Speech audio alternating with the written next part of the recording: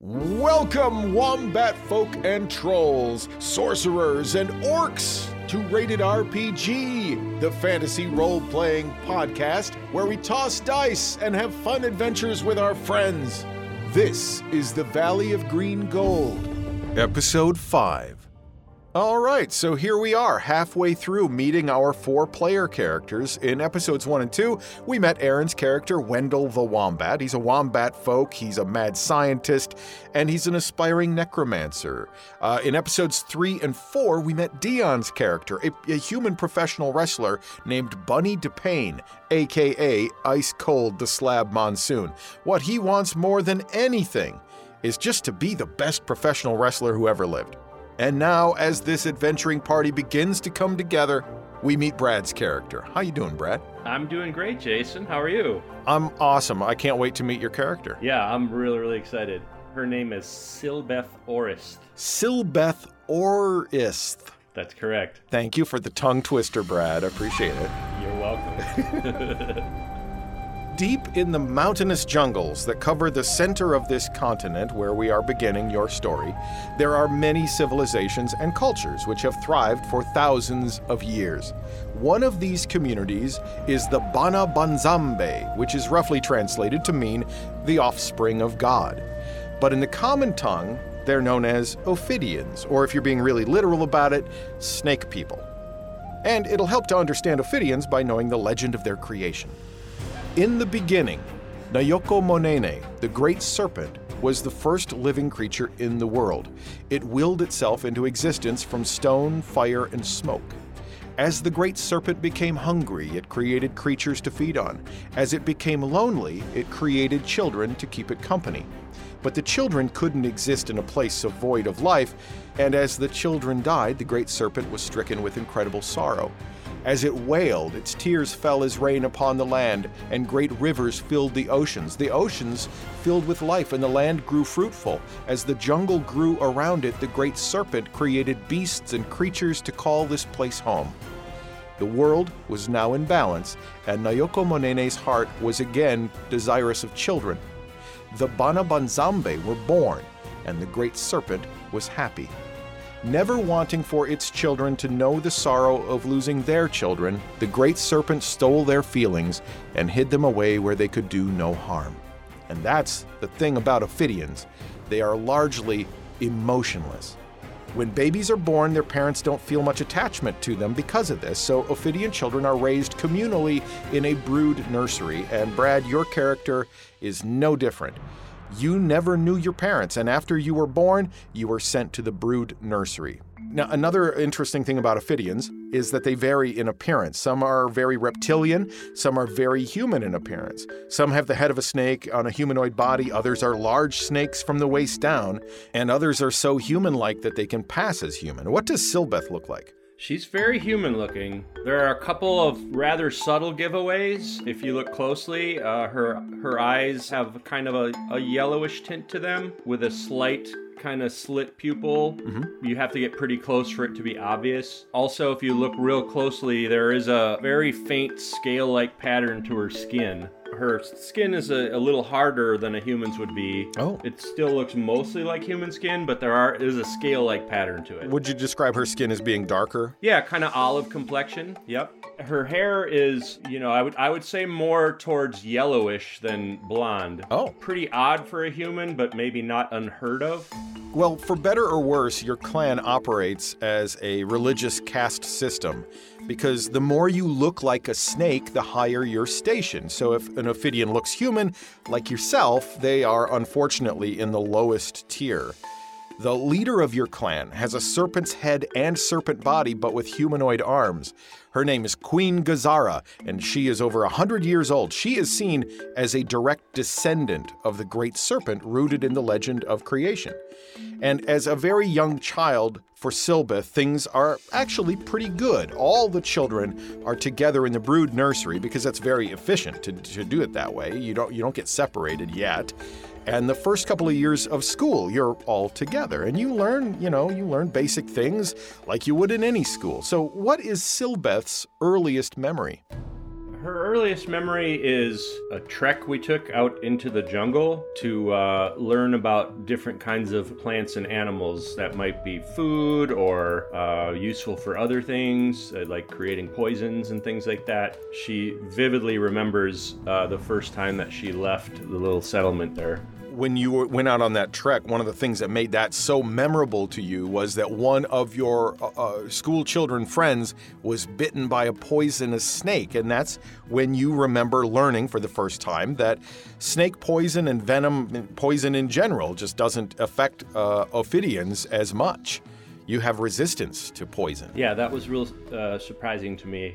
Now, there are about 2,000 Ophidians in your clan, but you don't live in a city or even like a big village. It's spread out over about 30 square miles. But then there's a central marketplace and a number of large stone structures, including a large ziggurat.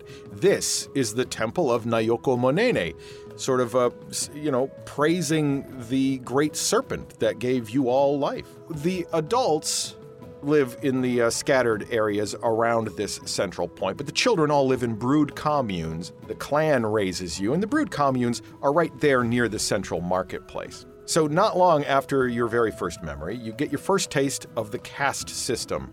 You're about 7 years old, and a very reptilian-looking Ophidian comes into your school. He has the head of a snake and a humanoid body, and he calls on you and 4 other very human-looking children to come outside with him. I'll go with him. He says, "You no longer need attend school. You will make contribution to the good of the clan through work. I have 4 tasks which need being done." But I like school. "You no longer need attend school, child. Your contributions will come through work." Okay. "Now, as I was saying, I have 4 tasks which need to be done. 1, collect eggs from a snake's den in the jungle. 2, gather bird eggs from nests high in the trees. 3, gather crocodile eggs from their nests along the shore of the river. Or 4, cleaning the floors in the sacred temple of Nayoko Monene." Now, he says he can randomly assign these jobs, but he looks at you since you spoke up and he says, "Unless one of you wishes to make a case for a specific job."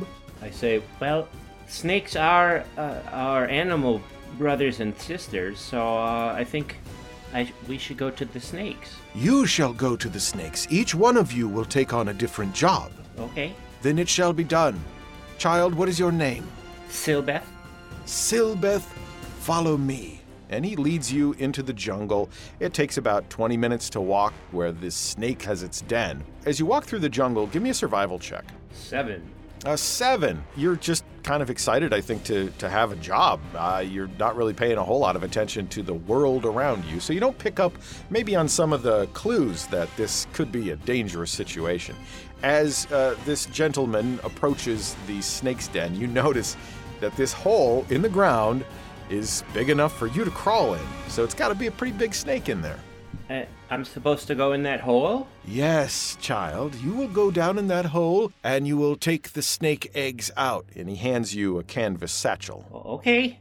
I take the satchel and is it tall enough for me to stand or not? No, it's a little tight, but you'd be able to crawl. Yeah, I'll shimmy down kind of feet first. Okay, give me a perception check. Not rolling well to start. 6. So with a 6, you don't really notice a whole lot, except that you're a bit claustrophobic, and it sure is dark and dirty in here. But thankfully, you have dark vision, so you can see sort of in shades of gray up ahead. You see that the tunnel seems to turn to the right. And then you catch an odor. It's a musky odor. Give me a survival check. Natural 1 for a 3 total. You're not you're not sure what it is. It stinks. Smells a little bit like urine, but you're not real sure what it means. Up ahead, it looks like a chamber opens up, about another 10 feet ahead. Okay, I will very cautiously inch up to the chamber. When I get far enough in, I'll sit up and look around. Cautiously, you creep forward. Give me a stealth check. 6! Wow. So as you're grunting and heaving your body into this tunnel, rubbing your arms loudly against the sides, you make your way to this chamber. and it's there that you see a large snake coiled up around maybe a half a dozen eggs.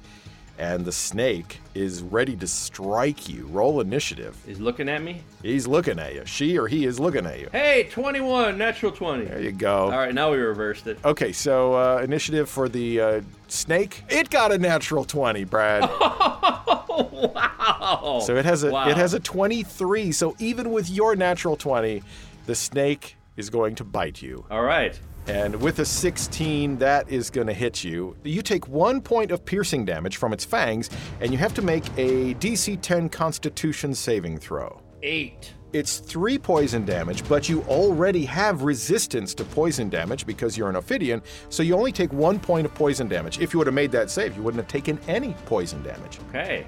Could have been worse. And the snake is in front of you. You are unarmed except for your fists and this bag that you're carrying in. Do I think I can hurt it with my fists or not? That's a great question. Give me a nature check or an investigation check. I will go investigation. 18. 18. So yes, you learn things very quickly. You're adept at investigating and deducing information fast. So you realize, yeah, if you hit this snake hard enough, you might kill it. Okay, well, I will try to attack it then. I rolled a 19. Awesome. Well, that is enough to hit the snake. You're going to do damage to it. It's actually a 1d2 plus your strength modifier, which is 1. So 3 damage. As the snake sinks its fangs into your leg, you feel the hot rush of venom in your body, and you ball up your tiny fist and swing as hard as you can for the side of the snake's head. When you connect, you feel bones snap as the snake falls limp. Excellent. And with that, you have killed the snake. I feel kind of like a rush of emotion. I feel a little bit sort of proud of myself, but I also feel a little sad that I had to kill this snake. But I kind of knew that going in, but the reality hit me. It's the first thing I've ever killed. You gather up the snake eggs there, and there's 7 snake eggs. Excellent. I'll take them. You're able to get them all and put them in your canvas pouch, and carefully you crawl out of the tunnel, taking as much time as you need so you don't break any of the eggs. You get out of the tunnel, and you were really only in there for a matter of minutes, so this snake-like gentleman is still standing there near the entrance, and he looks down, and he sees that you have been bitten by a snake, and he sees that you have a loaded satchel, and he says, "Tell me, child, did you collect all the eggs?" Yeah, there's all 7 of them in here. Excellent. I punched that snake. And you killed it? It died, yes. Our survival depends sometimes upon the death of other creatures that are lesser than us. Did I do a good job? You did the job? I guess I don't understand what you mean.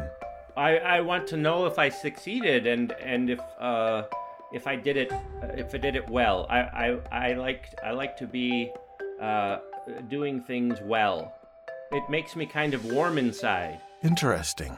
Well, he takes you back to the Brood Commune, the school area where you live with the other kids. And the next day, he comes back again. And he's looking for you. He says, "Silbeth, I have a new job for you today. Okay. I would like you to clean the floors in the sacred temple of Nyoko Monene." I don't get to go kill something? No, not today. Okay, well, if that is what I need to do a good job, I will do it. Yes. And he guides you to the temple, and he goes in first. You notice that he makes some gestures with his hands, and he utters some phrases in Ophidian before he enters. What do you do? I say, what was that? Ah, I was just giving thanks to the Great Serpent before I enter his home. Okay, I try to copy him. He says, "You didn't do it correctly. And also, you are a child, so you don't need to." Oh. Well, I was just trying to do the right thing. Interesting. So he leads you into the great temple, and there's a wooden bucket there. It's full of frothy, soapy water. There's a homemade brush inside of this bucket, and he says, "You may begin." And then he leaves. Okay. The floors in this temple are stone, and they are polished stone. Now, just because you are a jungle clan community doesn't mean you don't have artisans, and there are some amazing artisans in your clan. People who make buckets and people who acquire things like canvas to make canvas pouches and things like that. There are benches made of wood. There are art pieces hanging from the walls depicting the great serpent at the creation of the world and telling the story of the history of your clan. Do you set to doing your task? Yes, I start to do it, but then I keep finding myself drawn to this storytelling art, and after a while I get kind of distracted and mesmerized and fascinated, and I find that I want to look at it more closely and examine it. Okay. Give me an investigation check. We'll let you investigate and examine the art pieces. 24. As you're looking at the pieces, you are learning about this story, because this isn't something that they've spent a great deal of time drilling into you about the creation and the great serpent. But you pick up this entire story based on these pieces of art that tell it. And as you're looking at the final piece of art, you hear something behind you, a slithering sound. I turn around. You turn around and you see Queen Gazara. Now, you have seen her before from a great distance. She is very snake-like. The head of a snake, the body of a snake, and 2 humanoid arms. And she is dressed in fine gowns of silk with gold embroidery around the collar. It's a great big collar. She sort of looks like a cobra. She says to you, "Child, what is your name?" I know who she is, right? "Yes." I am Silbeth, my queen. "Why are you not doing your job, Silbeth?" And I kind of realized at that moment that I got distracted. I said, I'm sorry. I felt myself drawn to this art, and I got distracted. I did not do a good job, Your Majesty." Do you feel like you have failed me? Yes, I should have done better. I don't like how I'm feeling right now. Give me an insight check. 16. She is reading you. She's trying to pick up on something deeper than what you're just saying. She's trying to pick up the meaning behind what you're saying. And she says to you, "Silbeth, as the children of Nayoko Monene, we've been given a great gift. We do not suffer the trappings of emotion like the outsiders. We feel no anger, we feel no sadness. We are guided by reason and selfless practicality. But long ago, humanity found the Bana Banzembe, and despite our efforts to keep the outsiders away, human blood has found its way into our clan throughout the generations. These dalliances took from us our closeness to God. I am the queen of our clan because I am a reflection of the great serpent, and you are cleaning floors in the temple because you are not." Are you saying I'm bad? You are poisoned by emotion. You are tainted by humanity. You are not a true child of Nayoko Monene. That's not true. Go back to the brood communes, Silbeth, and continue to contribute to the clan. If you are worthy, your life will be meaningful. This isn't fair. I find like water is coming into my eyes, and I feel kind of fluttery and bad. Silbeth, you must go back to the brood commune. Yes, Your Majesty. I go back to the commune, but I'm kind of seething inside at the unfairness of all this. As you're laying there in bed that night, these emotions manifest in your body in a way that feels like a hot ball of energy. You feel that there's something more to it. Like, it's not just that you feel feelings. It's that the feelings are opening something up inside of you, and you're not exactly sure what. Now, the next day, again, the serpent gentleman comes and he says, "Silbeth, please come with me to the temple." He leads you to the temple, and again, he says the phrase, and he makes some gestures with his hands. What do you do? I ask him, I say, you said I didn't need to do that because I'm a child. Is it really because I'm not pure? You are not pure. You do not need to praise the great serpent because you are not one of its children. I'm gonna prove to you, all of you, that you're wrong. I am a child of the serpent just like all of you. Please enter. And he walks into the temple. Tell me what I need to do to be just as good as everyone else. He ignores you, and as he enters the temple, you see the queen sitting in the middle of the room. And she says, Silbeth, I have prayed on this to our father. You need to leave the clan immediately. But I have friends here. Friends? Yes, my classmates, and my teachers. They're my friends. You are a danger to us all, Silbeth. You have emotions inside of you. This is humanity, and this is why we must demand that you leave. It is at this very moment that Silbeth feels a surge of magic spring forth inside of her. This is an outrage against you, Silbeth. You are being exiled from your family, from your friends, your community that you cannot live without through no fault of your own because you feel emotion. Brad, I need you to roll a d20, and I'll tell you what happens. Okay. A 1. Well, that happens to be exactly the number you needed to roll in order to experience a wild magic surge. Whoa. So, if you have your table handy, I do. let's see what happens. I rolled a 23. A 23 says cast hold person as a 4th level spell. Oh, dude. Oh, awesome.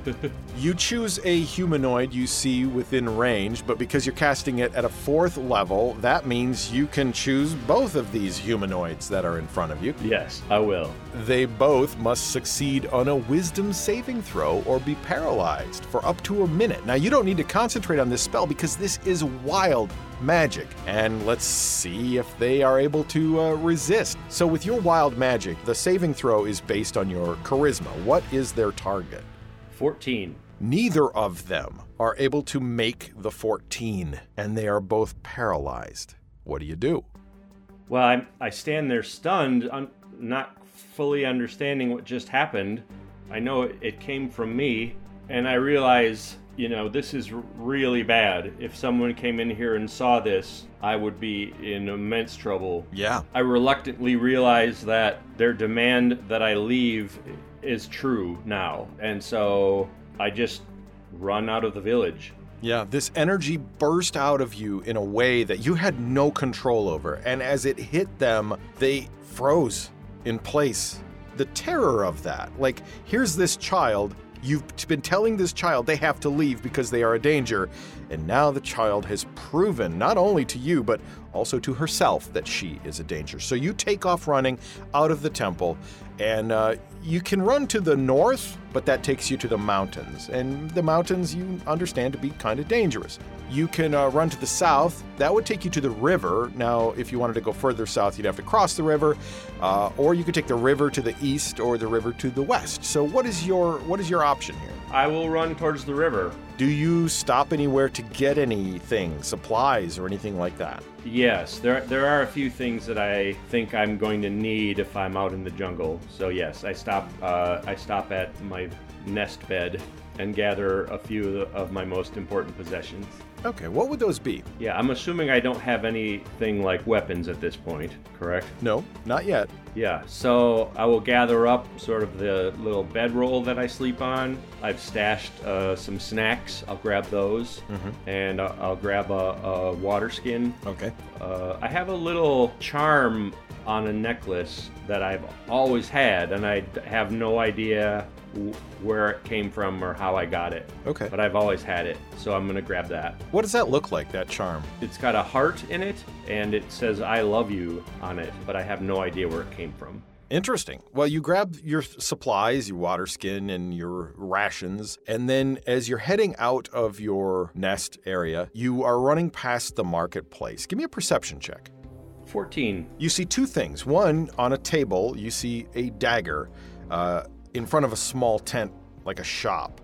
You're running right past it. You could try to steal it, could try to grab it. You don't have any money, so you couldn't buy it, but that's an option. And then also, at that same table, or kind of around the corner of the tent, there's a rack with some weapons, and a couple of the weapons are quarterstaffs. That might be easier to steal, but of course they're bigger. Sure. Or you could stop, I guess, and try to convince the shopkeeper to allow you to have the thing. Well, I guess at this point, I'm thinking more easy to get, so I will go for the quarterstaff. So before you do that, you ran out of the temple, you ran into the brood nursery, you quickly rummaged around in your nest, and you grabbed your stuff. And about that same time, the spell effects would be wearing off in the temple.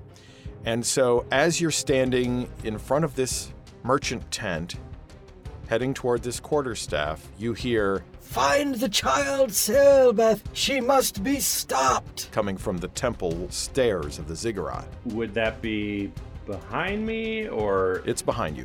Okay, well, I'm still going to try to grab that staff and keep running. All right, give me a sleight of hand check. 20. You have that staff in your hand, and you are gone like a shot before the shopkeeper even realizes you're standing there. People are looking around, looking for Silbeth, the child. Most of them don't know who you are, like they don't know what you look like, but they're looking around for anyone looking suspicious, perhaps a child who's running, as you are. Give me an athletics or acrobatics check. 9. You hear the guards behind you yelling into the crowd. "She is a young girl. Find the child." The people are just too aware you can't run and jump your way through anymore. Now you have to try to sneak. I'm going to have you give me a stealth check, Brad, but before you do that, Silbeth has an ability called Tides of Chaos. The same chaos that fuels her magic can give her advantage on an attack roll, a saving throw, or a skill check. But to access that chaos, you have to take a level of emotion, which makes a wild magic surge more likely. I will do that. So what'd you get? I got 3 without advantage, but with the advantage, I rolled a natural 20 for a 21. Awesome. Just as the people around you are hearing the description of who they're supposed to be looking for, you duck down and roll underneath a wagon that's on the edge of the marketplace. On the other side of the wagon is some thick brush. So you scurry into that thick brush for cover, and you walk along the edge of the marketplace under cover, and you get to the edge of the city. Are you heading south, you said? Yes, towards the river. You have lost the guards who are looking for you. As you travel south, it takes you about 20 minutes to get to the river. And as you get to the river, you see how wide and how just fast-moving this river water is. This might be pretty dangerous to cross, but you also notice that there are a half a dozen canoes, and there are some other Ophidians standing down by the riverside fishing. Some of them are getting ready to, they're loading fishing gear and stuff into a canoe. They're getting ready to go out. You could wait for them to leave and steal a canoe, or perhaps you could approach them and talk to them and maybe talk them into either giving you a ride across the river or up or down the river. Have I met any of them before? You don't think you have. They are all half snake. Some of them have snake heads, and some of them are just covered in scales but look human. And do I know anything about, like, what's beyond the river or what's up or down the river? Do I know anything about that? You don't. You've never been educated about what lies beyond the river. As children, you're kept safest by only learning the things you need to learn. Well, I have this natural instinct that, maybe it's not the best idea for me to try to survive by myself at this age. So I'm going to go up to one of them and say, "Hello, I'm looking for some information." Hello, child. What can I help you with? I am on a mission to trade with some humans, but I am a little bit lost. I don't know which way they are. Can you tell me where some humans are? I am going to have you make a deception check. Because of the situation, you are a child, and you have a satchel that's got some things in it and a staff, and this is unusual. They don't usually send children to deal with outsiders, so give me a deception check. Sure. A 15. So with a 15, he squints his snaky eyes at you and says, "That's interesting, but I suppose I can help you. You're trying to find a human settlement." Yes, that's right. "I can tell you that there's an old outsider encampment a few miles down the river. We've not seen anyone there in weeks, but perhaps humans would be happening by at some point, and it would provide you shelter while you waited. There is another option. An outsider village is about a week-long walk to the south through the jungle. We could take you across the river. This close place is on this side of the river and the far place is on the other side? They are both on the other side of the river. I could take you down the river to the settlement, or I could just take you across the river and, well, then you'd have to walk through the jungle. Well, I will go to the settlement and wait there for a while. And he finishes loading his fishing gear in the boat, and he asks for you to get in. Now, there are two Ophidians. He's sort of the captain of the canoe, as it were, and the other one is a younger Ophidian and seems to be more about the labor of the process. And it takes about an hour to get down to the settlement. It's right along the river, and as you approach it, you can tell that it is abandoned. It looks abandoned. There is a large hut, sort of an open-sided wood structure that has a thatch roof on it. Some of the thatch has fallen off, so it doesn't look like it's going to be like weather tight or anything. And there are some other smaller wooden structures built around. A cage, perhaps, a fire pit that you can see from the river. And as they pull up to the riverbank, the Ophidian that you spoke with says, "Well, this is the settlement. If you don't need any additional assistance, you may exit the canoe." Thank you for your help. My name is Sorios. Sarios. Give me a deception check. 11. Interesting. Well, Sarios, bid you adieu. Thank you. And they continue on down the river in the canoe, further perhaps to a fishing spot. Give me a perception check. 22. As you look around this encampment, you notice that there have been some other smaller hut-like structures that have collapsed deeper in the jungle. This one open-air structure does need a little bit of work, but there are some chunks of firewood sitting near this old fire pit. Do any of the structures have any places that I could be very concealed in? You could make them that way. The ones that are collapsed, you'd have to move some wood, you'd have to move some timbers, and it's pretty hot in the jungle, and it's the middle of the day. Maybe not feeling like getting super exhausted doing this. This main structure that's sort of an open-air frame with a roof on it, yeah, if you pulled some brambles and some brush and leaves and stuff from the jungle, you could create enough of a shelter there where you'd be sheltered from eyesight from the river. I'm smart enough to know that because of what I did now, there might be pursuit after me, so I'm going to do what I can without getting totally exhausted to, have some shelter where I'm very concealed. I'll kind of wait a few hours to see if anyone is pursuing me. Give me a stealth check to see how well you're able to hide yourself. 11. It's not bad, but you're not an engineer, so maybe somebody could see you from the river. But you take your time. You don't get exhausted. You're drinking your water. And after a couple of hours, you get a small structure built underneath this larger framework, and you're able to find some shade in there. And as the sun begins to go down in the afternoon and evening, you are eating your rations. You realize you've got about another 3 days worth of rations there if you're just going to sit and wait. Okay. So what do you do? I'm going to see if I can go outside the outskirts of this settlement to see if there's any food that I can gather, plants that I can collect, or an easy animal kill or something like that. Foraging, that sort of thing. Yeah. Give me a survival check with advantage. 20. You are able to find some grubs inside of a log. They're not appetizing, they're not very appealing, but you know that they will sustain you. You've learned that much. And as you go around, you find some leaves that have collected rainwater. Because as you've been building this little shield structure inside this thing, it rained. And at least for now, you have a few extra grubs in your pouch. So you're not going to starve, at least for the next couple of days. Okay. I'm going to wait in my little structure for one more day and see if anyone's pursuing me or anyone else comes to the encampment. All right, give me a perception check. 8. The jungle is full of life, and at night especially, you're trying to sleep, but you're also a bit afraid. So as you're falling asleep, you have this feeling of fear. This is on your first night, and you already have one level of this pent-up emotion inside of you. And the fear that you feel as you hear the jungle sort of coming alive in the darkness around you, even though you have dark vision, it's kind of a scary proposition. So you take another level of this emotional energy inside of you. Roll a d20, and this time, since you have 2 levels, on a 1 or a 2, the wild magic surges.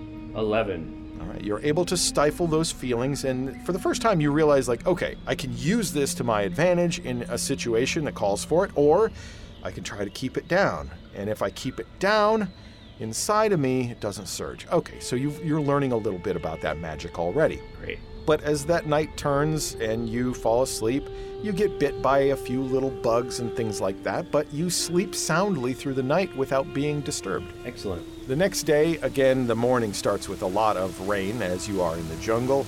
This time you do get a bit wet and uncomfortable, and as the sun comes up and it gets unbearably hot, you are just sitting there alone and you're waiting and you're not seeing anyone on the river. It doesn't seem like anybody's coming after you. No other signs of activity or humans throughout the day?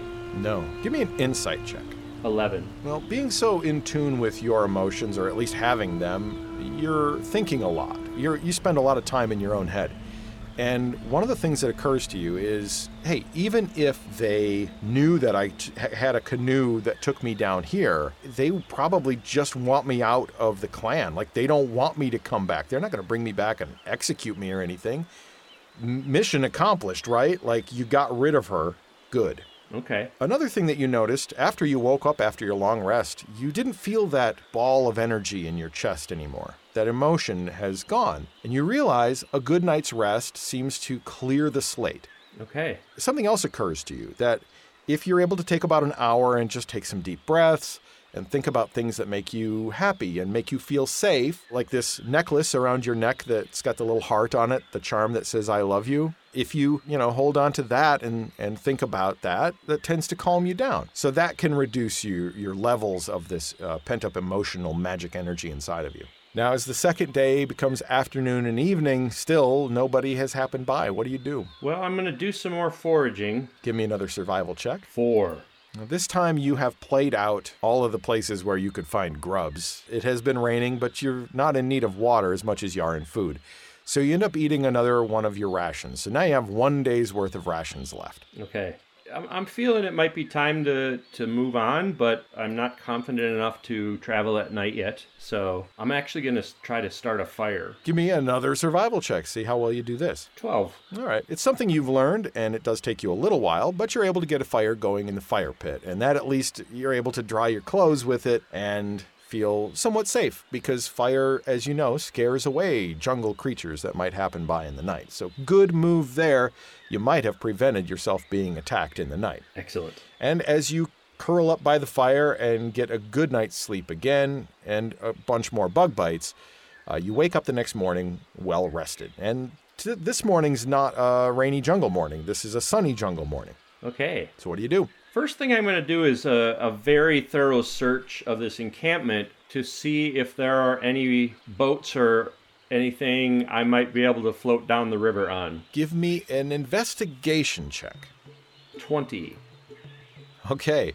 So when you first got there, you looked around, you looked under things, you lifted up the thatched roof pieces and tried to find if there was anything hiding under these collapsed buildings. But you didn't do a thorough enough job, because now that you've spent even more time, you find a small chest underneath one of the collapsed buildings. Okay, is it locked or anything? It looks like it has a lock on it, but it's awfully rusted. If you whack it with your staff or hit it with a rock, you might be able to break it off. I will punch down on it with the butt of my staff. All right, give me an attack roll with your staff. That would be an 8. That's enough to do the trick. The lock snaps in 2 pieces. The chest can be opened.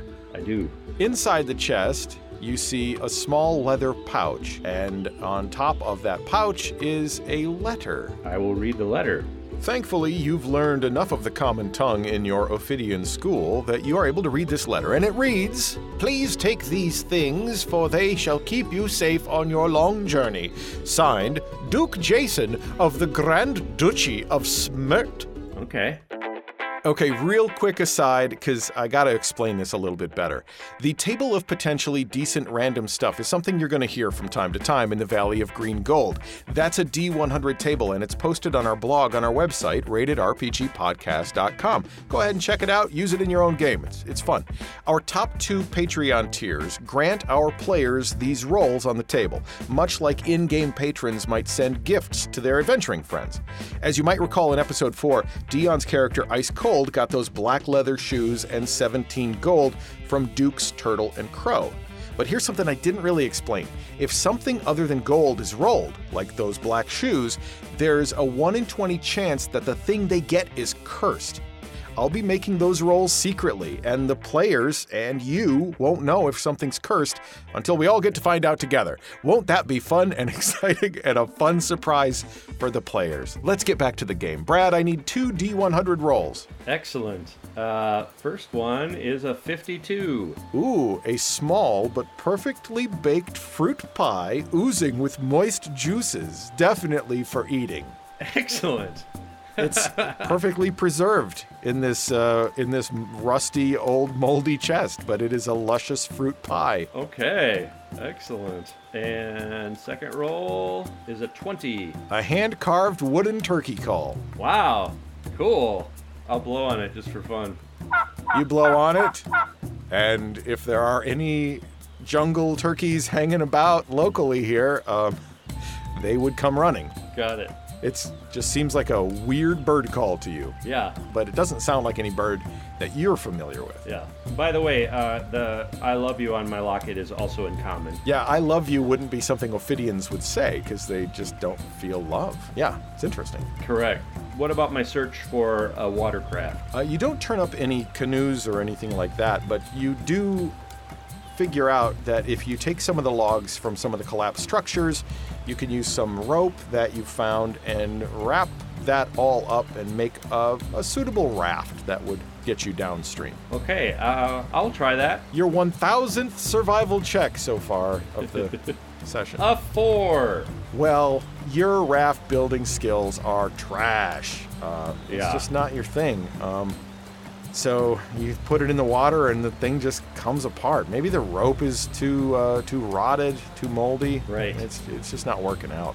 Yeah. Do I recall, did he say it was a week away on foot or by water? It was a week away on foot. So what you gathered from your conversation with him is that the river that you were on extends to the east and to the west. And then if you're on this side that you're on of the river, you continue on foot further to the south, about a week, and then you'll arrive at another river, and along that river is a settlement. Okay. Well, at this point I don't have a lot of choice, so I'm just going to start walking. All right. In the direction that he told me that the city was in, or the village, or whatever it was. Sure. And every day I will attempt to forage, and every night I will build a fire. All right. So you take your time, and you really consider all of the things that you need to survive, because you're a very thoughtful and thorough individual. You use your investigative skills. You use your perception to see different things in the jungle. A frog, a big frog, and you know that's not a poison frog. I can kill that and I can eat it. Oh, a bird's nest, they have eggs in them. I'll eat those. A snake's nest, which you encounter on day 4, you're able to jam your staff in there and kill the snake and take some of the eggs and eat those. So you are able to sustain yourself. All right. And it is halfway through your journey, on about day 4, that you realize that as it's getting to be dark, you need to set up camp. And so you start to gather up some twigs and things to build a small fire. And as you build this small fire, it's just getting dark. You get this feeling like you're being watched. Give me a perception check. 9. Okay, you look all around and you don't see anything, but you still feel like something or someone is watching you. I'm going to pretend to go to sleep, but not, and keep my hands on my quarterstaff. So, as you're laying there, you hear the sounds of something. Footsteps, perhaps an animal, the occasional crunch of a stick, and it sounds like it's getting closer to you.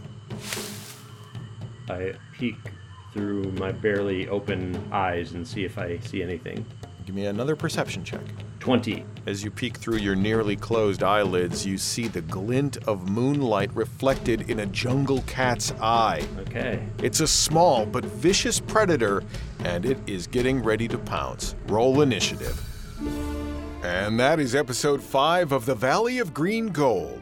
The Rated RPG Podcast comes out with a new episode every Monday at midnight Central Time here in the US, and it's available on all the major podcast services. But what is not available on a podcast service is our live stream only adventure, Cult Busters. That happens on Twitch on the last Tuesday evening of every month. But we do post our archived live streams on our website, so you can check out the character creation and session 0 of Cult Busters at ratedrpgpodcast.com. Neither the Rated RPG livestream nor podcast would be possible without our amazing Patreon supporters and friends like Nopi, Plasto Joe, and Manflesh.